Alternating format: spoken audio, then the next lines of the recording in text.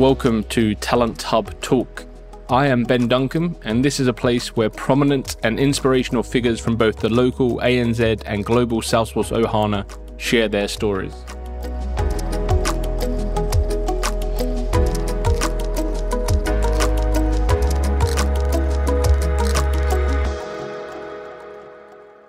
In today's episode, I am delighted to be joined by Nizar Sultan Khan. Nizar has a unique and fascinating career story. He is a qualified physician, practiced medicine for several years, but found opportunities hard to come by when he first moved to Australia. He talks through how this led him into the Salesforce ecosystem and how he is now able to combine his passions for Salesforce and healthcare in the role of a Salesforce solution architect. This is an episode not to be missed, and I really hope you enjoy the conversation. Nizar, thank you for joining us. Thank you, Ben, for asking me to come and spend some time with you. These were one of the things on my bucket list, and today, yes, it is a check to appear on Ben 10 Comes show. Thank you very much. I appreciate you joining and excited to have you on the show. So I think your situation, your background is fairly unique in comparison to what we see a lot in the Salesforce ecosystem. So I'm keen to explore some of that and talk to you about your journey into the Salesforce ecosystem and before. Sure. So just for anyone listening or watching, in terms of your background, let's start back when you were, I guess, before you'd ever gone into the workforce, before you even started education. What were your dreams and aspirations as a child growing up and what you wanted to do with your career? Yep. So I was living in, I was born and brought up in Mumbai. I hail from a country called India, and I was living very close to the international airport. So I was always fascinated by the flights which used to take off and land, and there were a lot of pilots living in my apartment complex. So it was no surprise that, as being a child, I was highly influenced by the pilots around me, and I wanted to be a pilot and fly commercial aircrafts. That was a dream. That's what I wanted to be, as a child. And I did kind of pursue it, and then I left it because I was kind of good in studies, in academics. And coming from India, it's always that, if you're good in studies, either you become a doctor or you become an engineer. And that kind of took over because of the societal pressure. Of course, I had great support from my parents, and I thank them for whatever I am today. But the natural course was more towards becoming one of these two. And then since I was good in my studies, I went on to become a doctor. So that's something I've heard regularly on the podcast from people that say, you go down one of two routes. Is that still, as far as you know today, is that still kind of the expectation from people that are academic? Yes, pretty much. It is still the same. Ben, you're from London, isn't it? UK? I am, yes. How's it out there? Oh, well, I mean, I didn't go to university, so I think that paints a picture, right? It's different. Like, I think, although my parents probably would have liked me to go to university, there was no pressure to do that.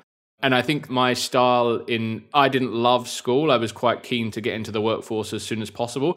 I think I never really gave, I hate to say I didn't give 100% because, I tried definitely, but I had other interests. I think I was really interested in business and not necessarily studying. And I think it's different. Like in the UK, if I see a lot of the people that I know that went to university, a lot of them don't work in the field in which they studied. There obviously are exceptions to that. But a lot of my friends that went to university studied something that is completely foreign to what they do now for their careers. So I think it's different there. There's no expectation. It's kind of like some people go to university, others don't, and there's no real pressure to do that. Yeah, I'm glad. I think India is moving towards that direction. We are moving in that direction, but still, pretty much today, the majority of the people, always, if they're good in academics, they would either be a doctor or an engineer, do their graduation, post-graduation, and then would probably get into a job or become an entrepreneur later on. Sure.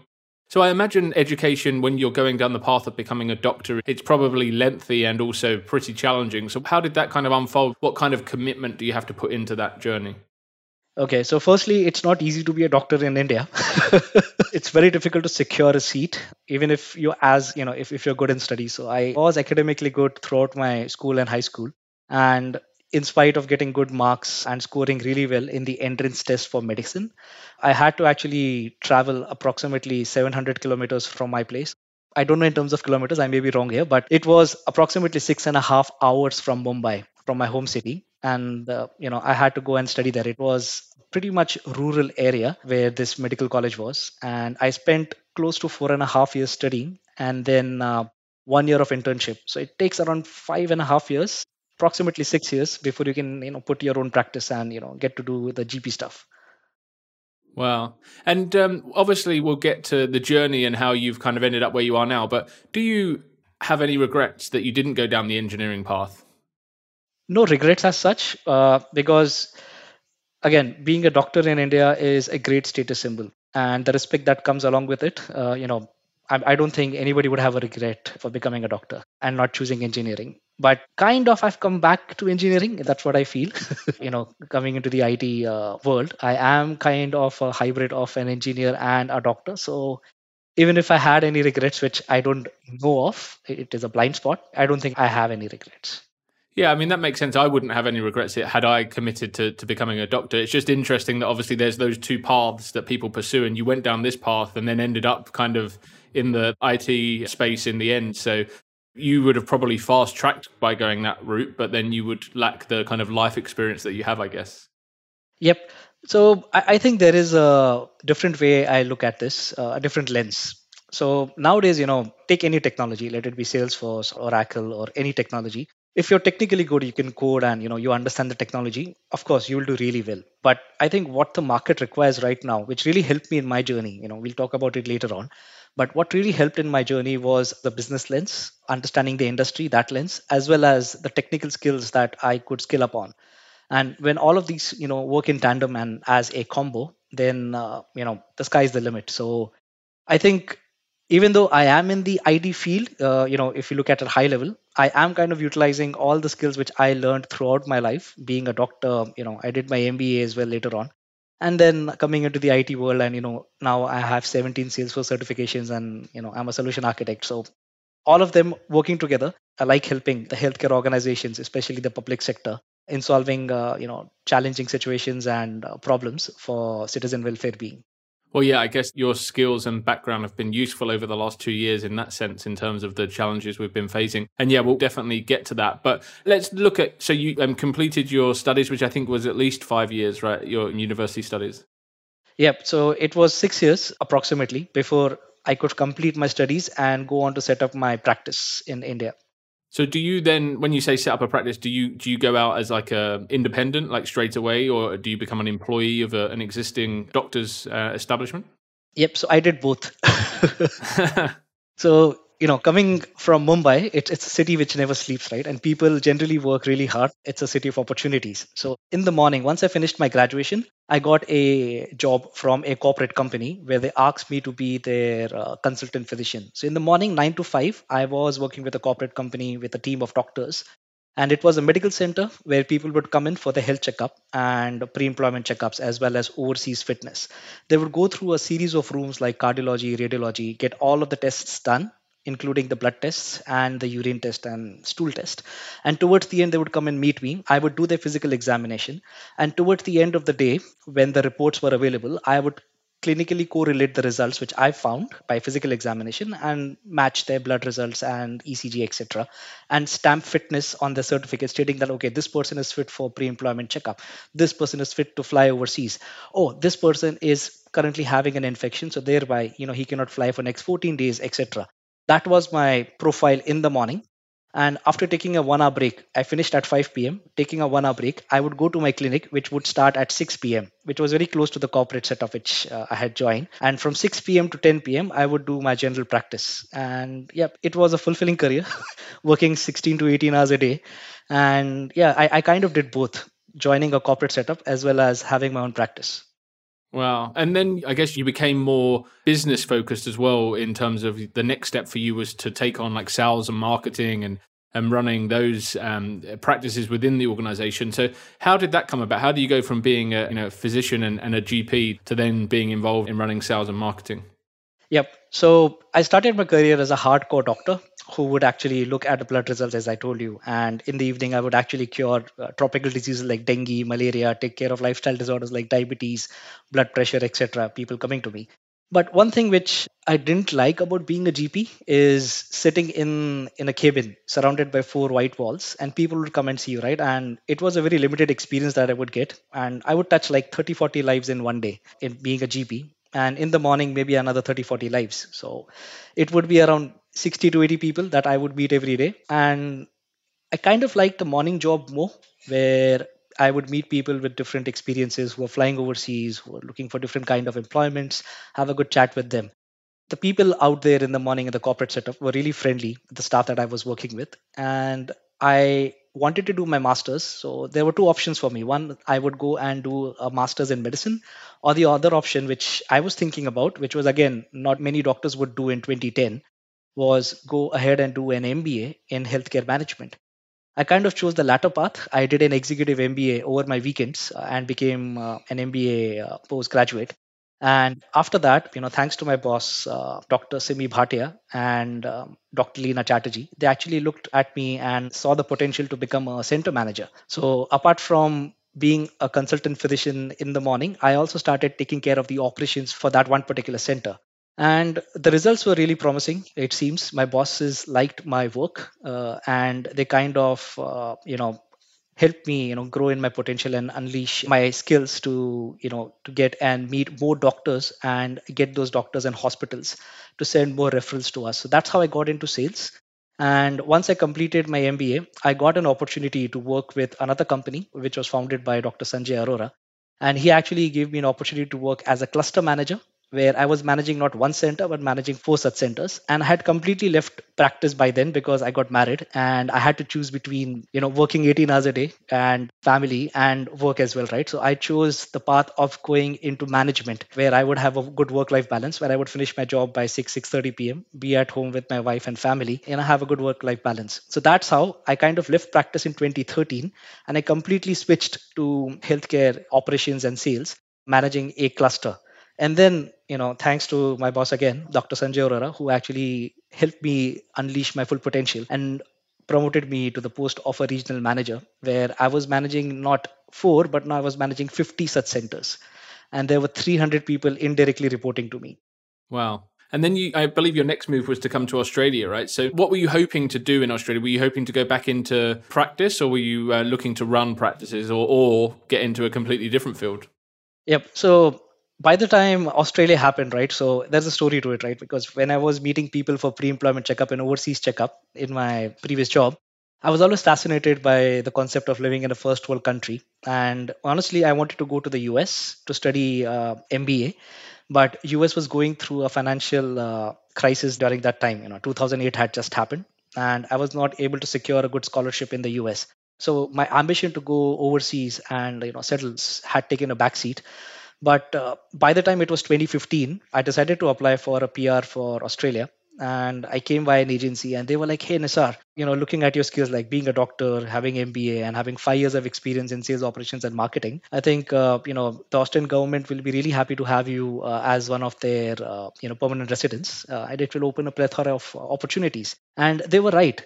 When I applied for the PR, I mean, in flat 36 days, I still remember, flat 36 calendar days, I got my permanent residency. And I was like, wow. Wow, that's unheard of. Yes, it's amazing. And, I practically could choose any city in Australia to come and settle in. So I happened to choose Sydney because I had some friends living in here. And they said that, okay, Sydney is the best. If you ask any Sydney sider, you are a Sydney sider. What do you think? Which is a good city? Ben, if you were to choose when you were in my position, which city would have you chosen?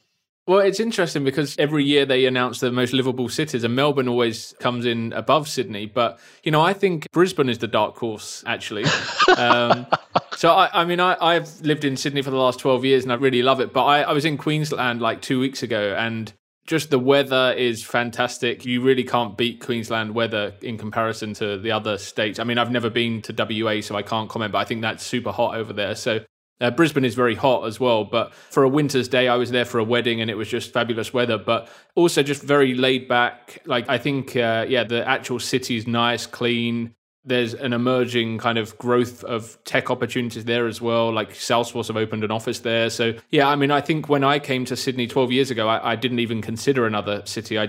I came because I'd seen the bridge and the Opera House and the fireworks, and people had told me I'd enjoy the lifestyle. But now I'm getting older and, I've got a family now. I would consider moving out of Sydney for sure. And I think there's some other amazing places and also much more affordable places. Yep. I think this is a new one, Brisbane being the dark horse. But generally, there is a fight between Melbourne and Sydney. So I'm pretty happy I chose Sydney. If I were to go back and do it all over again, I think I would still choose Sydney. Yeah, fair enough. But yeah, moving on with the story, right? So I had a friend living here. Her name is Tanvi, and she apparently has moved to Western Australia now. So and I was like, you asked me to come to Sydney, and then you moved to Western Australia. She's living in Perth now. So, I had good support from her. And once I landed in Australia, in Sydney, then I actually wanted to continue in the same boat that I had started where I had left in India, where I was looking at healthcare operations, sales, and marketing. So I started applying for those jobs in Australia. Fortunately, unfortunately, I was not able to crack any jobs. In fact, I kept getting rejected, stating that I don't have enough local experience, or rather, I don't have any local experience. It's crazy, right? It's just insane. Yeah, and I think apparently this was the story with many of the migrants who had come during the 2015 2016 batch. And, I kept on applying for the same set of jobs and kept getting rejected. And, people just didn't look at me as a manager. So I decided that maybe I should apply for the position of a receptionist or maybe entry level positions. So I started applying for those positions and I got rejected again, stating that you're overqualified. Being a doctor, being an MBA qualified person, how come you would come into an entry level position? You're overqualified. Once we give you the position, you may leave in 6 months' time. So, we can't give you. So I was stuck in that vicious cycle of being overqualified at the same time don't have enough local experience. And slowly, in 2 months' time, I kind of exhausted all the opportunities that were available on the market. And it was time for me to think that, I can either start thinking differently, change my approach, and, crack the job market in a different way. Or I could pack up my bags and go back and, start from where I left, right? My leaders down there were always very supportive and they were calling me back in case if things didn't work out. That's how it was when I started my journey in Australia. At that time, like, did you seriously consider going home? And like, what did you think you would do next? Like, what were the other options if you stayed?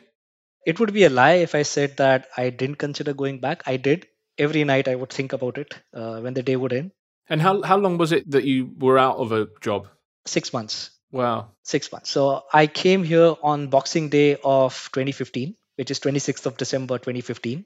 And probably wrong day to land in Australia because everybody is gone for holiday. And then in January, I started applying for jobs. And until February, I could not get into any of the jobs and I exhausted all the opportunities.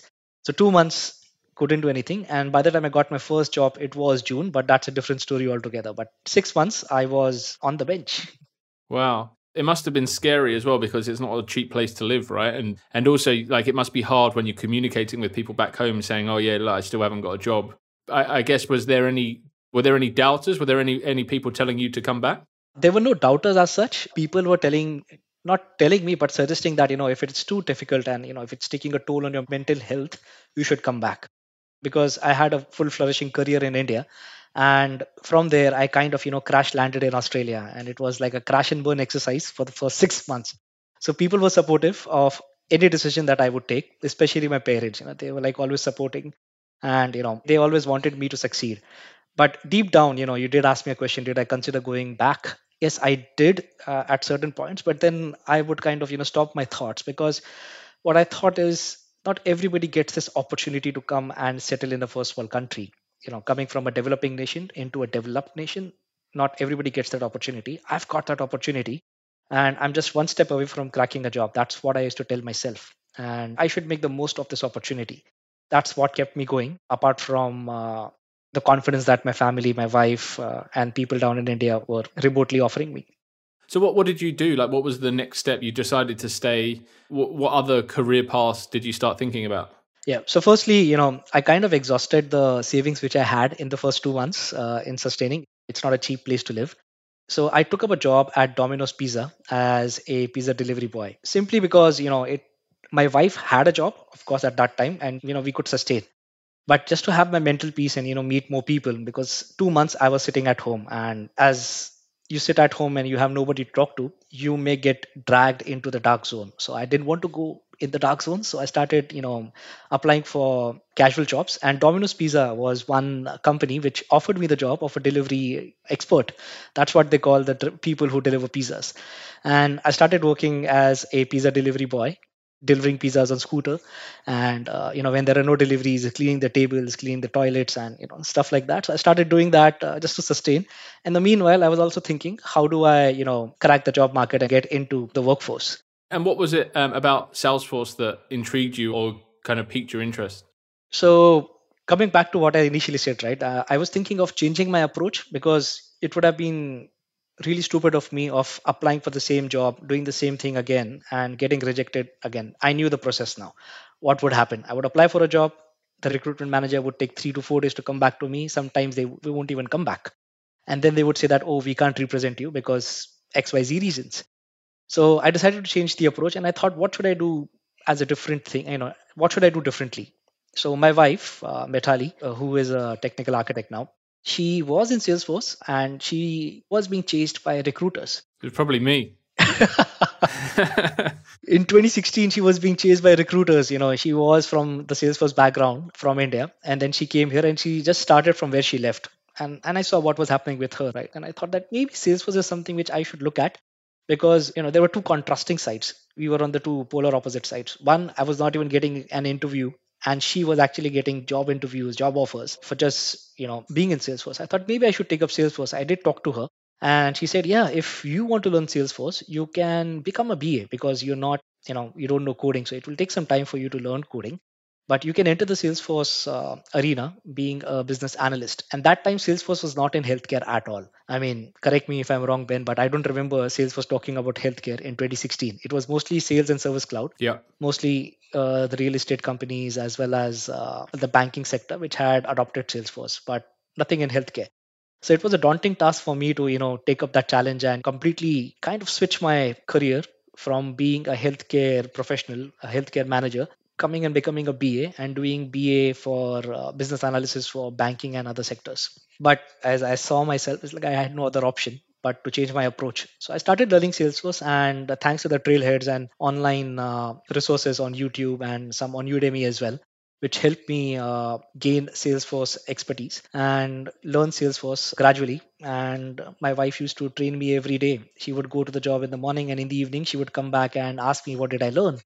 And I would say, oh, I learned about an object. I know how to create a field now. Okay, I know a validation rule. And it's like, I just can't understand, how does the workflow rule work? Can you please explain me? And she would explain me. And that's how she gave me one-on-one coaching. She actually trained me to become a developer. And the surprising part, which is unique about me, I think, is instead of clearing my admin certificate to be the first one, I actually cleared my PD1. That was my first cert. Then I became an admin. No way. So he actually trained me to become a developer. She would ask me to write test classes for the code which she had written. And then she would ask me to write the code and, revise the code, optimize the code. And that's how I started my Salesforce journey of being a BA / a person who could understand and read code. And it was 6 months by the time, I was job ready. And after that, there was no looking back. I cracked my first job, and my first job was with National Rugby League, NRL. Yeah. And they were kind enough to offer a newcomer a opportunity to work in that company, being a big company. And of course, I went through a recruitment agency. But Ben, question to you: if you were in the place of that recruitment agency, would you represent a newcomer like me who has no IT background, who has just learned theory and via trailheads? Would you even consider looking at me? Oh, 100%. I think especially the market has kind of gone in that direction, in that, it's very, very apparent. And I think Salesforce make it clear that you don't have to come from an IT background now. And I think around that time, so what we're looking, 2017, is that right? 2016. So, I mean, there was definitely even more. Now there's a shortage of experienced talent in the market because, there are a lot of people that are looking to move into the ecosystem from a non-IT background. I think back then there was just a shortage of talent, full stop, whether that was entry level, whether that was senior. There weren't that many people around that knew Salesforce. So I think, I would talk to you about your transferable skill set. And I think, as soon as someone speaks to you, they would buy into you and your story. And I think, back then I would have loved to have gone to a client and said, look, I'm working with a doctor that's been studying for 6 months, and his partner is a developer, a technical architect. And, he's had intense training over the last 6 months, and you've got nothing to lose by meeting him, right? And I think once you're in front of a customer, they would buy into you instantly. So there are a lot of things in your favor in terms of, you're a great communicator. You're very personable. You're very likable. I think people would, naturally warm to you. I think now a lot of people are struggling to get that break because they've never been in a customer facing role, right? There are people that they struggle with that one-on-one communication or one-to-many communication. And that's obviously not something you struggle with because of your background. And, that's what you'd been doing. And you'd been in sales and you'd been in marketing and running businesses. So you kind of get the business side. When you say Salesforce wasn't in healthcare, did you know back in India when you were running these centers, was there such thing as a CRM within the organizations? Like they must be tracking, I guess, records, and I'm sure patient details are stored somewhere, right? So what would they use back then? That's a great question. So there was no concept of a CRM, at least in the two companies which I worked in 2016. We had an information management system. It was called as Laboratory Information Management System. That's the overarching word for that kind of software. It was strictly for registering patients and getting the blood reports and all the reports in place. And then there would be a button which you will press, and the PDF will come out. And the pathologists behind the scenes would have access to those reports, who would approve the reports, right? So if you go for a urine test or a blood test, you would be entered in the system at the front desk, and then there would be a barcode which would be stuck onto the test tube, where blood would be taken, and that test tube would go into the laboratory, and the test will be performed by the machine, and then it would be approved by a doctor after examining your blood under a microscope.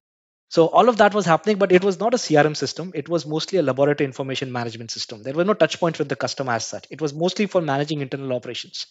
Yeah, wow.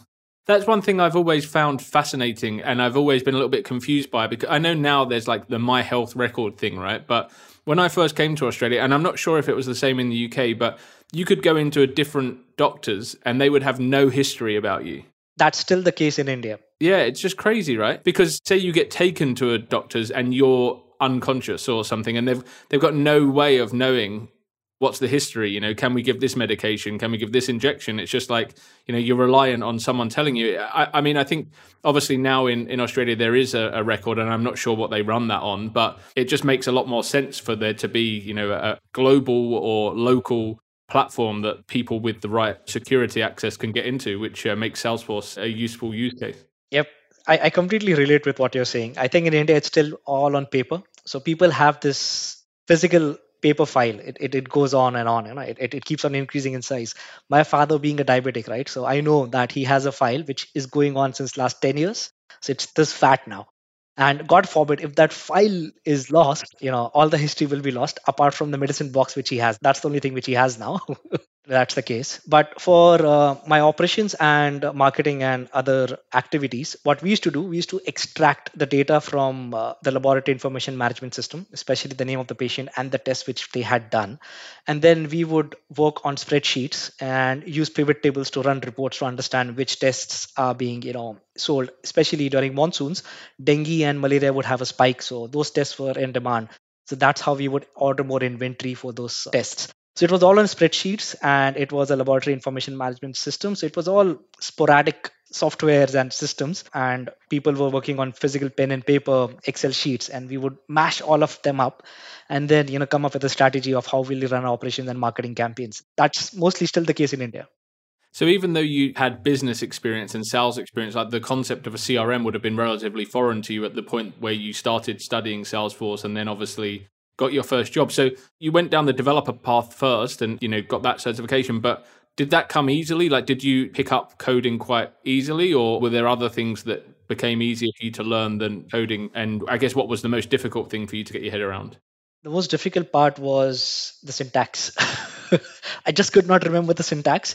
So even though I say that I cleared the PD1, I just want to make it clear to everyone who's listening this podcast or watching this video, is you don't need to know coding to the T if you want to appear for the PD1. It's not really a test of your coding skills, but it's a test of where you should stop configuration and start thinking about code. That's what PD1 is all about. Mm-hmm. And that's exactly what Mithali, my wife, actually taught me, that think logically, forget about the syntax. If you're not getting the syntax, it's okay. Just think logically, what would you do? Okay, this is the time where I'll run the loop. This is where I would put a variable in place, etc. So that was the most difficult part. The syntax was the difficult part, but otherwise, understanding the logic and coming up with a flow, process flow, and the flow chart, that was kind of resonating well with me. Okay. So then you went into NRL as a BA? I went in there as the Salesforce system administrator and a data analyst. Okay.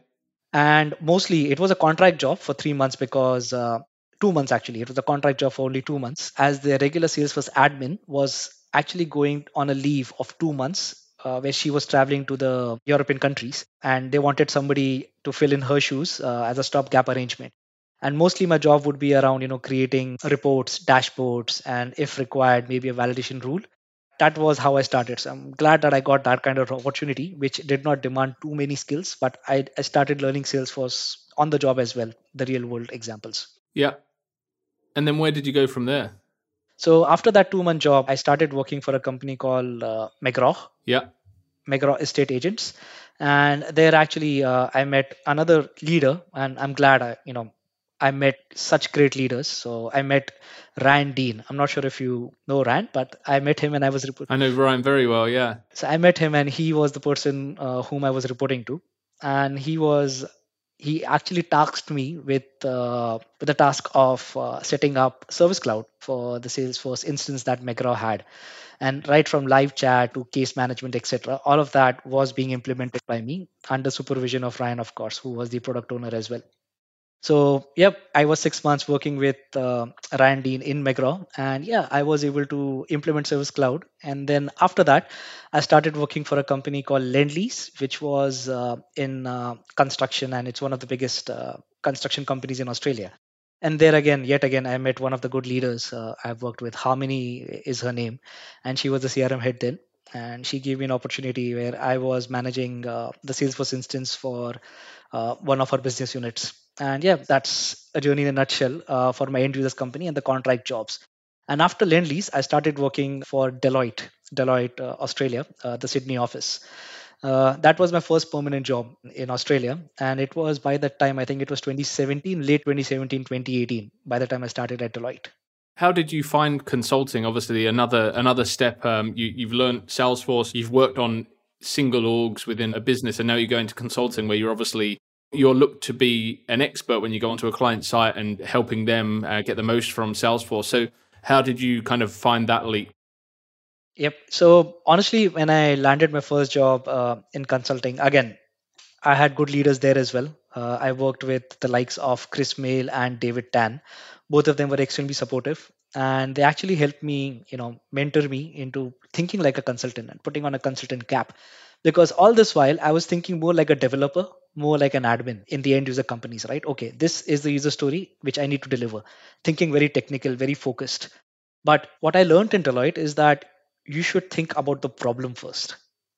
Don't think about technology. Technology is just a tool. Salesforce is a tool to solve that problem. But think about the problem first.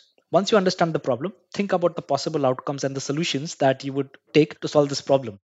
And then try to fit the technology into solving the problem. And where required, you will customize the technology. In my previous role, I was doing the other way around, where I would think, okay, this is what Salesforce can do. This is the story, and this is how I'll fit the requirements into the existing out of the box. But in consulting, it completely flipped. It was more about solving problems and using technology as a tool to solve those problems. So it took me some time to get a hang of it. But after a few projects at Deloitte, I started thinking as a consultant, and it really helped me in becoming what I am today.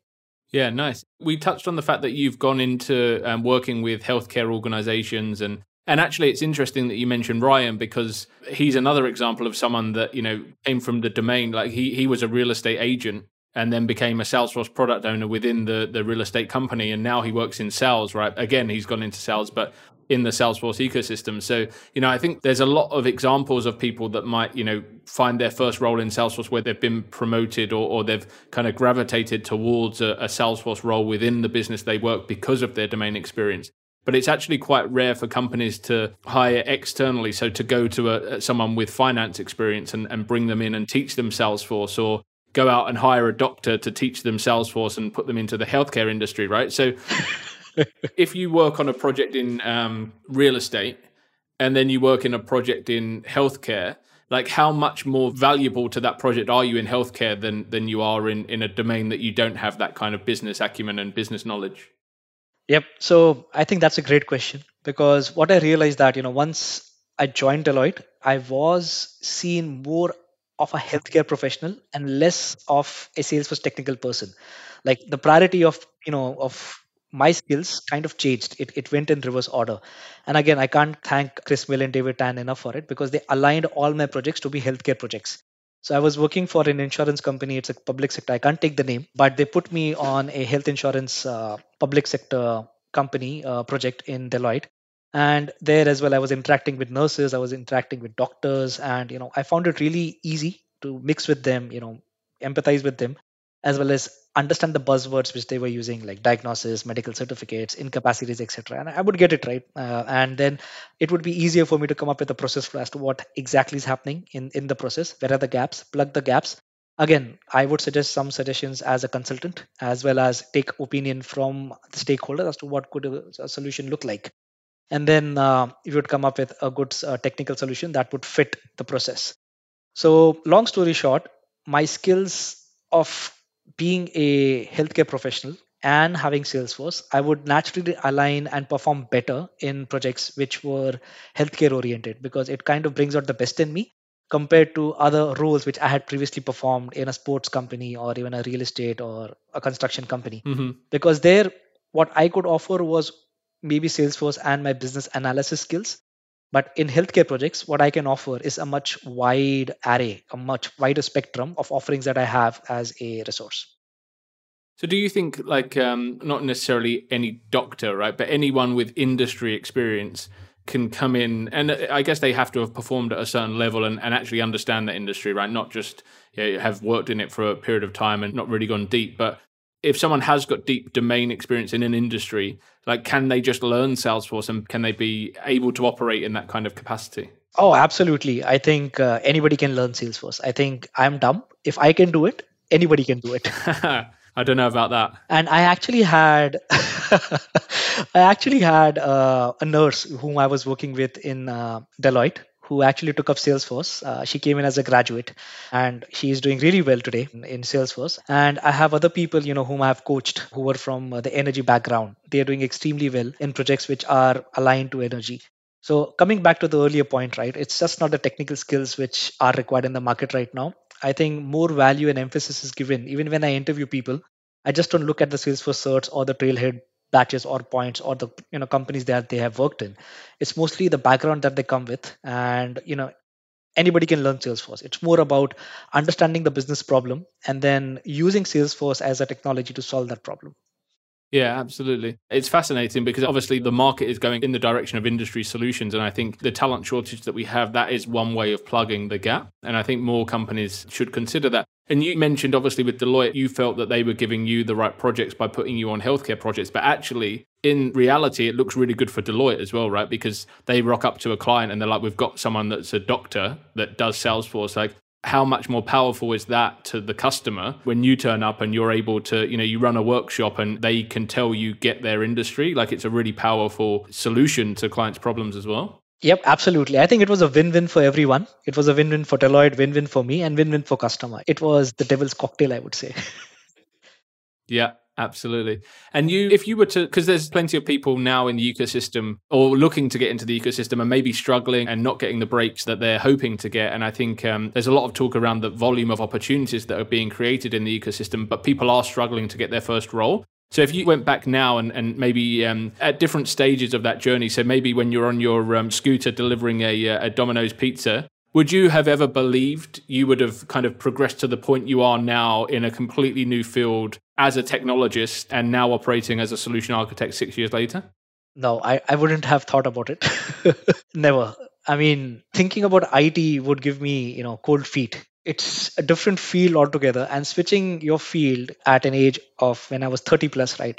I'm telling my age now. So in 2016, I was 30 plus. So at that age, switching a field, especially from the background that I come from, right? It's not easy. So I would have never thought that I would be in IT, learning a new technology, and then going on to become an architect, and then being recruited for the same product company as their senior solution architect. It is like a dream run, which I had in the last 6 years. You absolutely deserve it because, obviously you've worked very hard to get to this point. And, I think it's true inspiration that you have progressed and completely flipped your career when you came up against obstacles and ridiculous obstacles as well that you were facing when you first moved to Australia. So, I think lots of people will take inspiration from this, and I'm sure people will have some questions as well. So where is the best place for people to contact you if they want to pick your brains or ask any questions? Yep, I think LinkedIn is the best place. My LinkedIn handle is, you can search with my name, Nisar Sultan Khan, and you would find me. Awesome. Well, thank you so much. I've thoroughly enjoyed chatting. And I really think our audience are going to love this episode. So thank you. Yeah, but before I log off, can I give a shout out to some of the people whom I want to as a token of gratitude? Of course. Starting with my parents, right? So I would like to thank them for, educating me and supporting me throughout my life. I would like to thank my wife, who is still my Salesforce guru. Whatever problems I still have in my Salesforce or even in my personal life, I would go to her, and she's a mother of my child as well. So, I would like to thank her for everything that she has done for me. And all the leaders whom I've worked with, I've taken some names, but my current leader, my current boss, Archana Nandini, she has been extremely pivotal in aligning me to my interests and giving me the right roles in Salesforce, and ensuring that I am working in areas which actually excite me. At the same time, creating that win-win situation for the clients, for me, as well as for her as the company as well. Lastly, thank you to all the recruiters, including yourself, Ben, who actually took keen interest in me and helped me, reach where I am today. So a big thank you to all of you for supporting me in my journey, because it's not, you put it that, I struggled and, I went through obstacles. But I would say the other way. I would flip it around. I would say that I couldn't have done this without the support of everyone who have touched me in my life in becoming a good professional, a good resource in Salesforce. So thank you. Thank you, everyone. Well, thank you again. And I'm sure lots of people that have been involved in that journey will be listening to this fondly. So really enjoyed the chat, and thanks again. Thank you. Thank you so much, Ben. So that's a wrap for this week's episode, and thank you very much for listening. I hope you enjoyed the chat, and if you did, please make sure you have subscribed for future episodes that are coming through. I would also be very grateful if you would consider leaving a review on your chosen podcast platform, as 5-star reviews will help us to reach more trailblazers from across the world. I look forward to sharing another episode with you soon, and thanks again.